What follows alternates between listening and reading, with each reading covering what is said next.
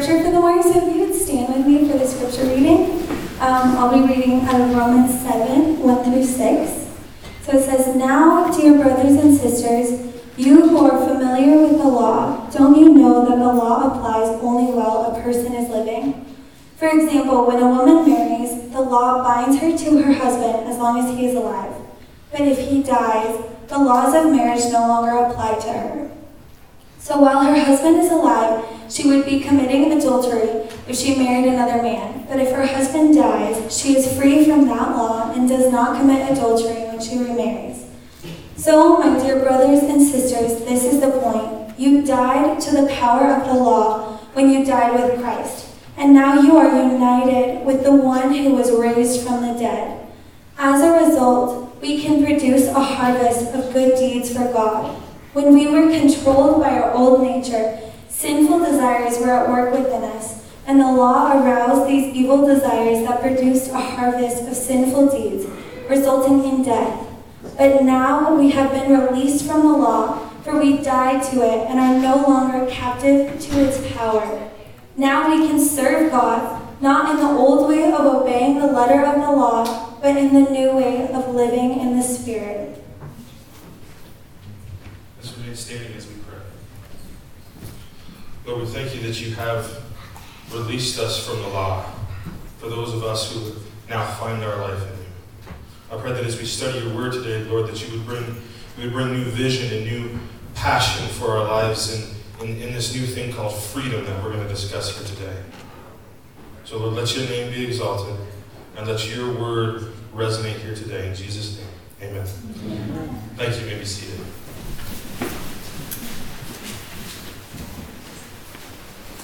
Well, Joseph going out of town, he asked me if I would share it. I said, "Sure, Joe." And he told me what I'm going to share, and then I read it, and I realized that it could be one of the more confusing passages of Scripture in the Bible. So I was like, "Awesome, Joe. Appreciate that one." It's a little more confusing as we get into the later portion of it, which is where we're going to kind of spend most of our time. But I want to give just a little bit of a recap of what we just read here, and I see three sections of ideas that are covered here in this chapter of Romans. And so, first, Romans 7, 1 through 6, it gives us the idea, and it teaches us that just like in marriage, you're married to that one until somebody dies. And so we were married to the law. But then Christ came, he died, and now we're free from the law. Dan Peake did a great job presenting that with offering that we're no longer bound to this thing called the law. We now have the freedom to be joined to another.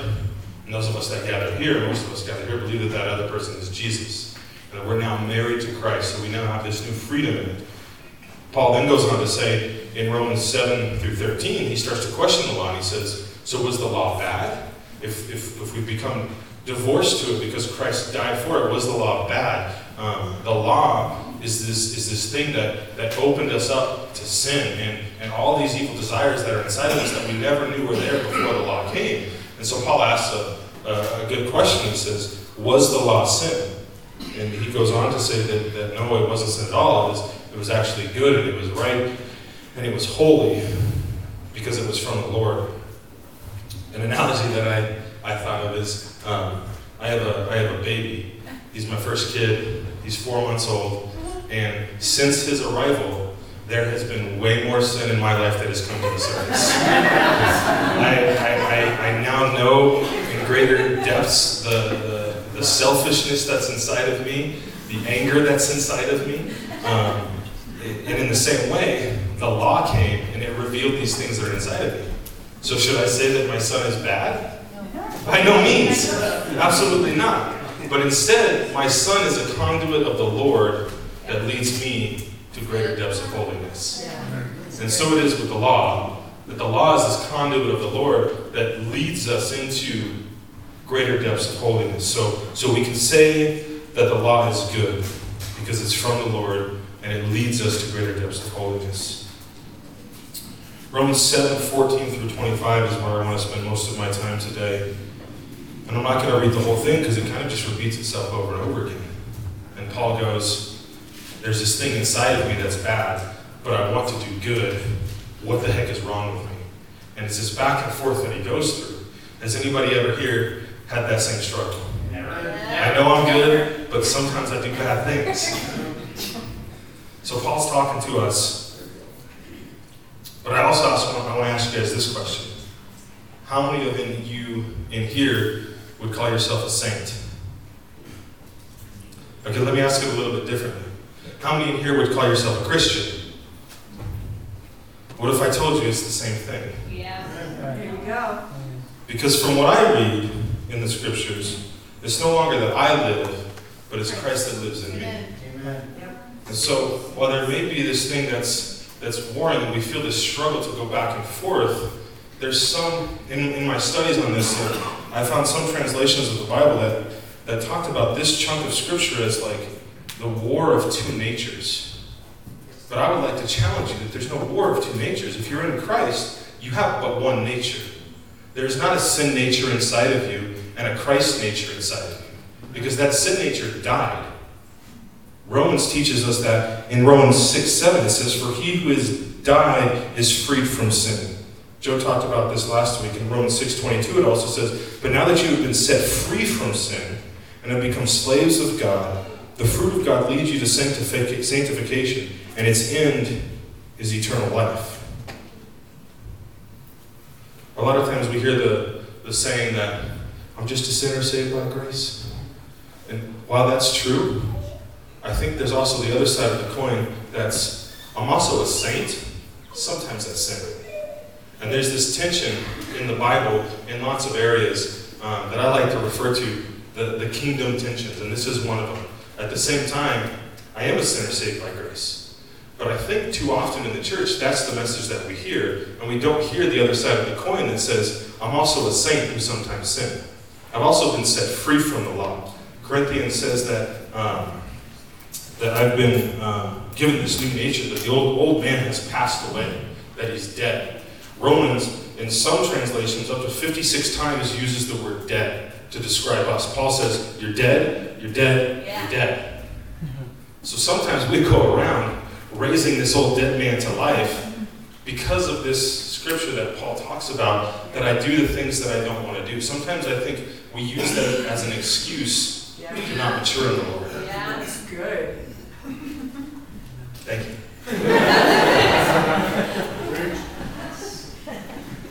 So then why do I sin? If I'm dead to sin, why do I sin? Human nature. Because there's still an enemy. We still live in a war. I think it's in James. Scripture describes enemy. It says it's like a lion. Now don't get confused, because the Lord is the lion. The enemy is like a lion. He takes the things that are good and he transfigures them and shifts them around to appear as something else. But the enemy is like a lion, prowling around, desiring to devour you. That's a pretty intense image that James leaves us with, and so that's why sometimes we sin. Because there's a real enemy, and there's a real war that we live in.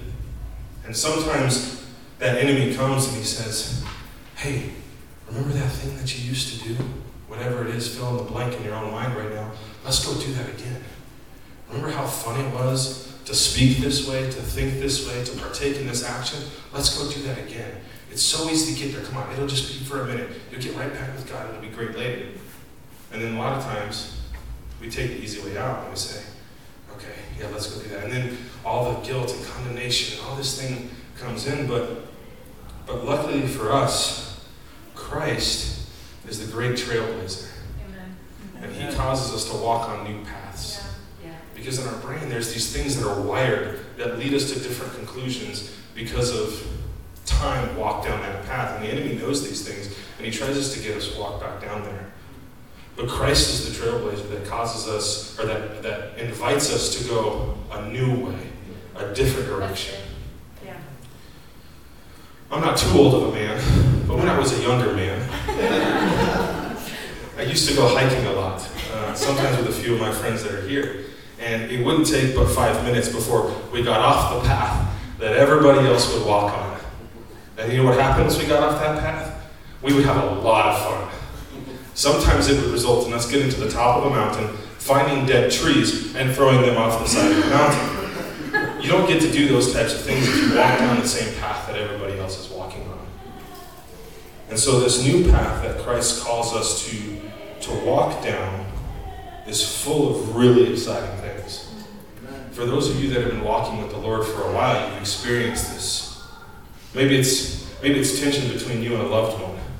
And you're about at that point where you're about to flip and you're about to go down that same place and say the thing that you know you're going to regret. But you hear the voice of the Lord saying, no, say this instead.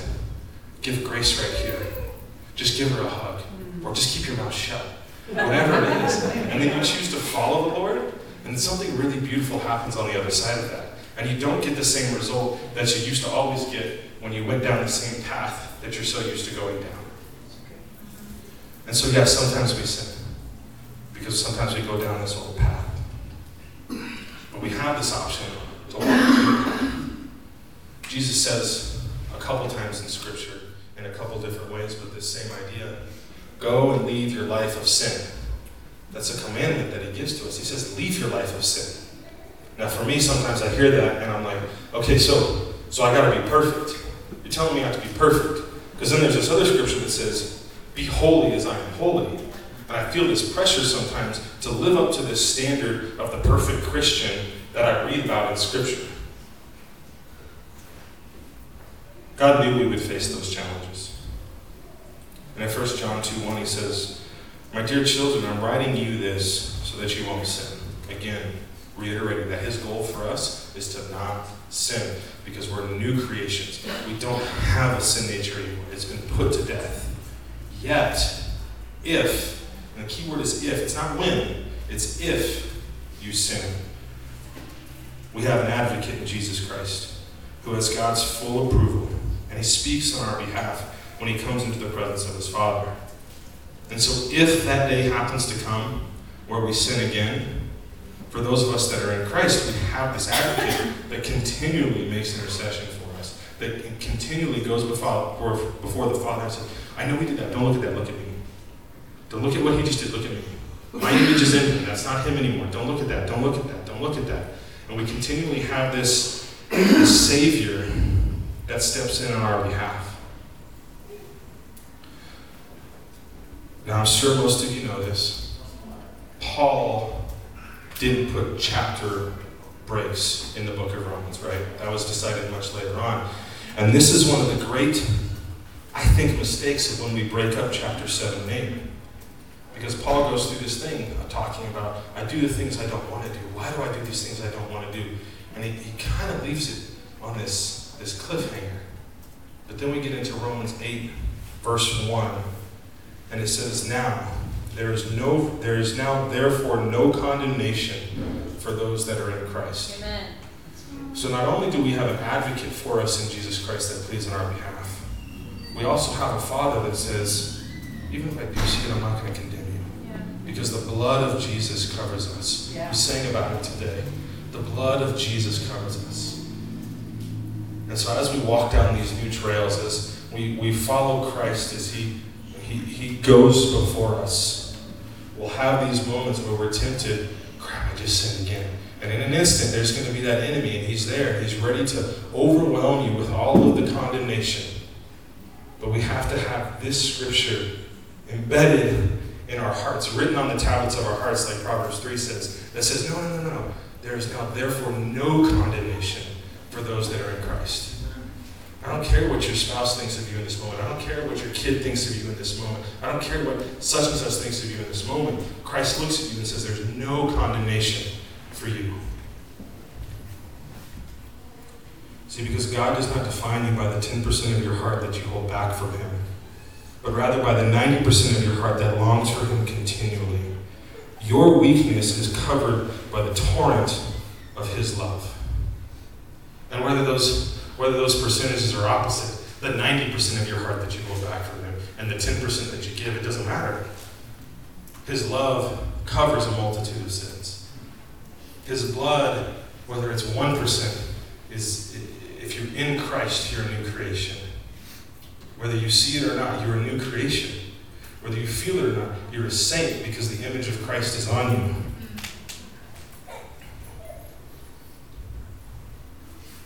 Romans 8:29, I'm stealing a little bit from next week, so hopefully we'll talk about the same thing, but it says, For those he foreknew, he also predestined to be conformed to the likeness of the image of his Son, so that he would be the firstborn among many brethren. And these whom he predestined, he also called. And these who he called, he also justified. And these who he justified, he also glorified. I want to pull a couple ideas out of that because this is the direction of our life in Christ. It says, he predestined us to be conformed to the likeness of the image of his Son. So in layman's terms, that means your destiny, if you've said yes to Jesus, is to become like Christ. Nobody did, right? But that's where this whole thing is headed. This whole thing is headed towards you becoming like Christ. And along the way, he's going to justify you. He's going to, as he justifies you, he's going to glorify you. That's something we might have a hard time thinking about. No, don't glorify me, I'm just a humble little man doing my little thing. But the scripture is clear. He says those he called, we work our way through. He says he glorifies them. Not in the way that we may think of glorification when we think of celebrities and athletes. It's not like that. But our life in Christ should be a continual movement upwards towards the likeness of Christ. 2 Corinthians 3:18 says, but we all, with unveiled faces, like my beautiful wife mentioned during worship, the veil has been torn, with unveiled faces, beholding as in a mirror the glory of the Lord, are being transformed into that same image from glory to glory. And so there's this thing that what we behold, and behold is just a fancy word for stare at, meditate on, think about. What we fix our attention on, we reproduce in our own lives. Yeah. And so if we'll fix our eyes on Jesus, if we'll fix our eyes on the Word of God, if we'll behold him like David did in Psalm 27, where he said, one desire I have is to behold the Lord in his temple, to meditate on him day and night, then we'll move from glory to glory. We'll be able to be a year down in our walk with the Lord and look back and say, I'm nothing like I used to be. And then we'll continually be able to say that at year 5 and 10 and 40 and 60. And by the end of this, we're going to look a lot like Jesus and not very much like ourselves. Amen. So we might say, that's a pretty high and lofty goal and direction of our lives, to be like Jesus. That's a lot of weight to carry. That's a lot to figure out because I know the sin that's still tempting me. I know the decisions I still make.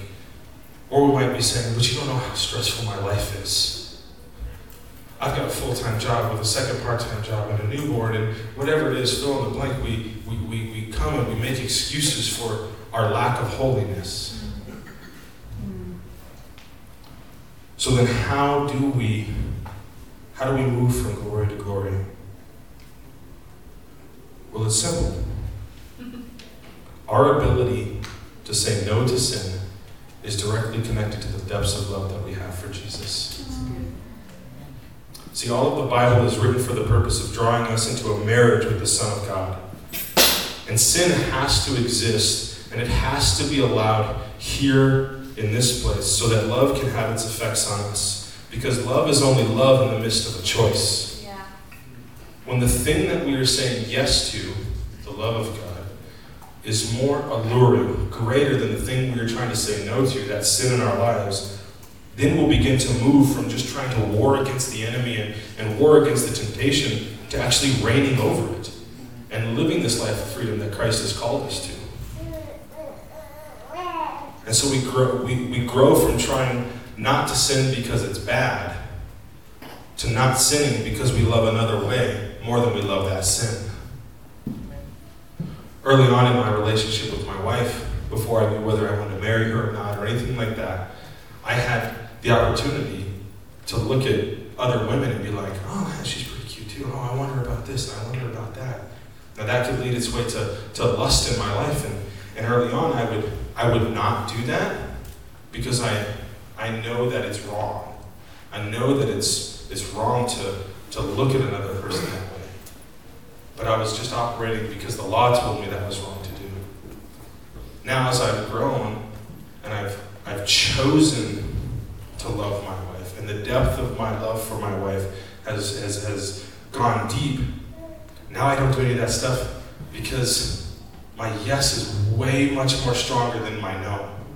I don't have to resist those things because my yes to my wife is so much more attractive than just trying to push back sin. And it's the same with the Lord. The more that we love Jesus, the more that we understand that he is a good bridegroom, the easier it will be to believe that we are a new creation. Because something will come and it'll be like a little bug, and we'll just flick it off. The enemy will continue to be like, hey, remember when you used to do this? But not a chance. It won't. That will turn into our habitual reaction, is to say no to sin and yes to Jesus, because we love him way more than we enjoy the sin that we used to partake in. And we can put all these things in our life, and we can try to resist the devil, and we can try to put consequences in our life if we mess up, or put these roadblocks in our life to keep us on the path of the straight and narrow. And all those things are good and healthy, but ultimately, it's our love for Jesus that will lead us out of it. So we want to stop doing the things that we sometimes do, like Paul says. And the answer is we grow in love with Jesus. But we remember that it's a choice. We don't fall in love with Jesus in the same way we don't fall in love with another person. Falling gives the impression that I tripped and it was an accident. And if you did happen to fall in love with Jesus that way, well, you better figure out that from this point forward, it's going to take a choice to maintain that love. Yeah. And that's the same is true with any earthly relationship as well. Love is a choice. Love doesn't always come with all the butterflies and whistles. But it's this daily going back to that person. And how do we grow in love with Jesus? The same way we grow in love with anybody else. Individual, unique time spent together doing things that both of you enjoy. Jesus is a person. How many know he wants to do things that you like too? What kind of friend would he be if he only did the things that he wanted to do? Yeah. My buddy Uzi was here playing worship. We wouldn't be good friends if we always did what Uzi wanted. Now he's got a strong personality, so over the last 10 years, it's probably been 75% of what he's wanted, but there's been 25% that he's done what I wanted too. But the Lord is the same way. And so sitting down studying the Bible ain't your thing. It doesn't mean you can just throw it out. There's still some value to it. But maybe he's like, hey, go for a drive in the mountains and I'll meet you there. Yeah. And so time spent with the Lord is how you're going to deepen your love for him. And as your passion for him increases, you'll realize that this internal war that we thought was there is actually already over. That he's already defeated sin in your life. That the blood of Christ already covers you. And then we'll realize that the war's not in here, it's out here. And we take this freedom and this power that we have inside, and we bring it to the next person. And we bring it to the principalities that exist over the places that we work or the communities that we live in. And we see entire nations set free. The Great Commission tells us that we're to go out and not disciple people inside of nations. It says we're supposed to disciple nations. Like whole nations. Like the entire country. Like all millions and millions of people are supposed to come to turn to the Lord. But we can't do that if we are still battling these little things inside of us because we think that there's this big devil that prowls around and kills us. He's a little devil, and we have all the authority because it says that if we've died to sin, then it no longer has mastery over us.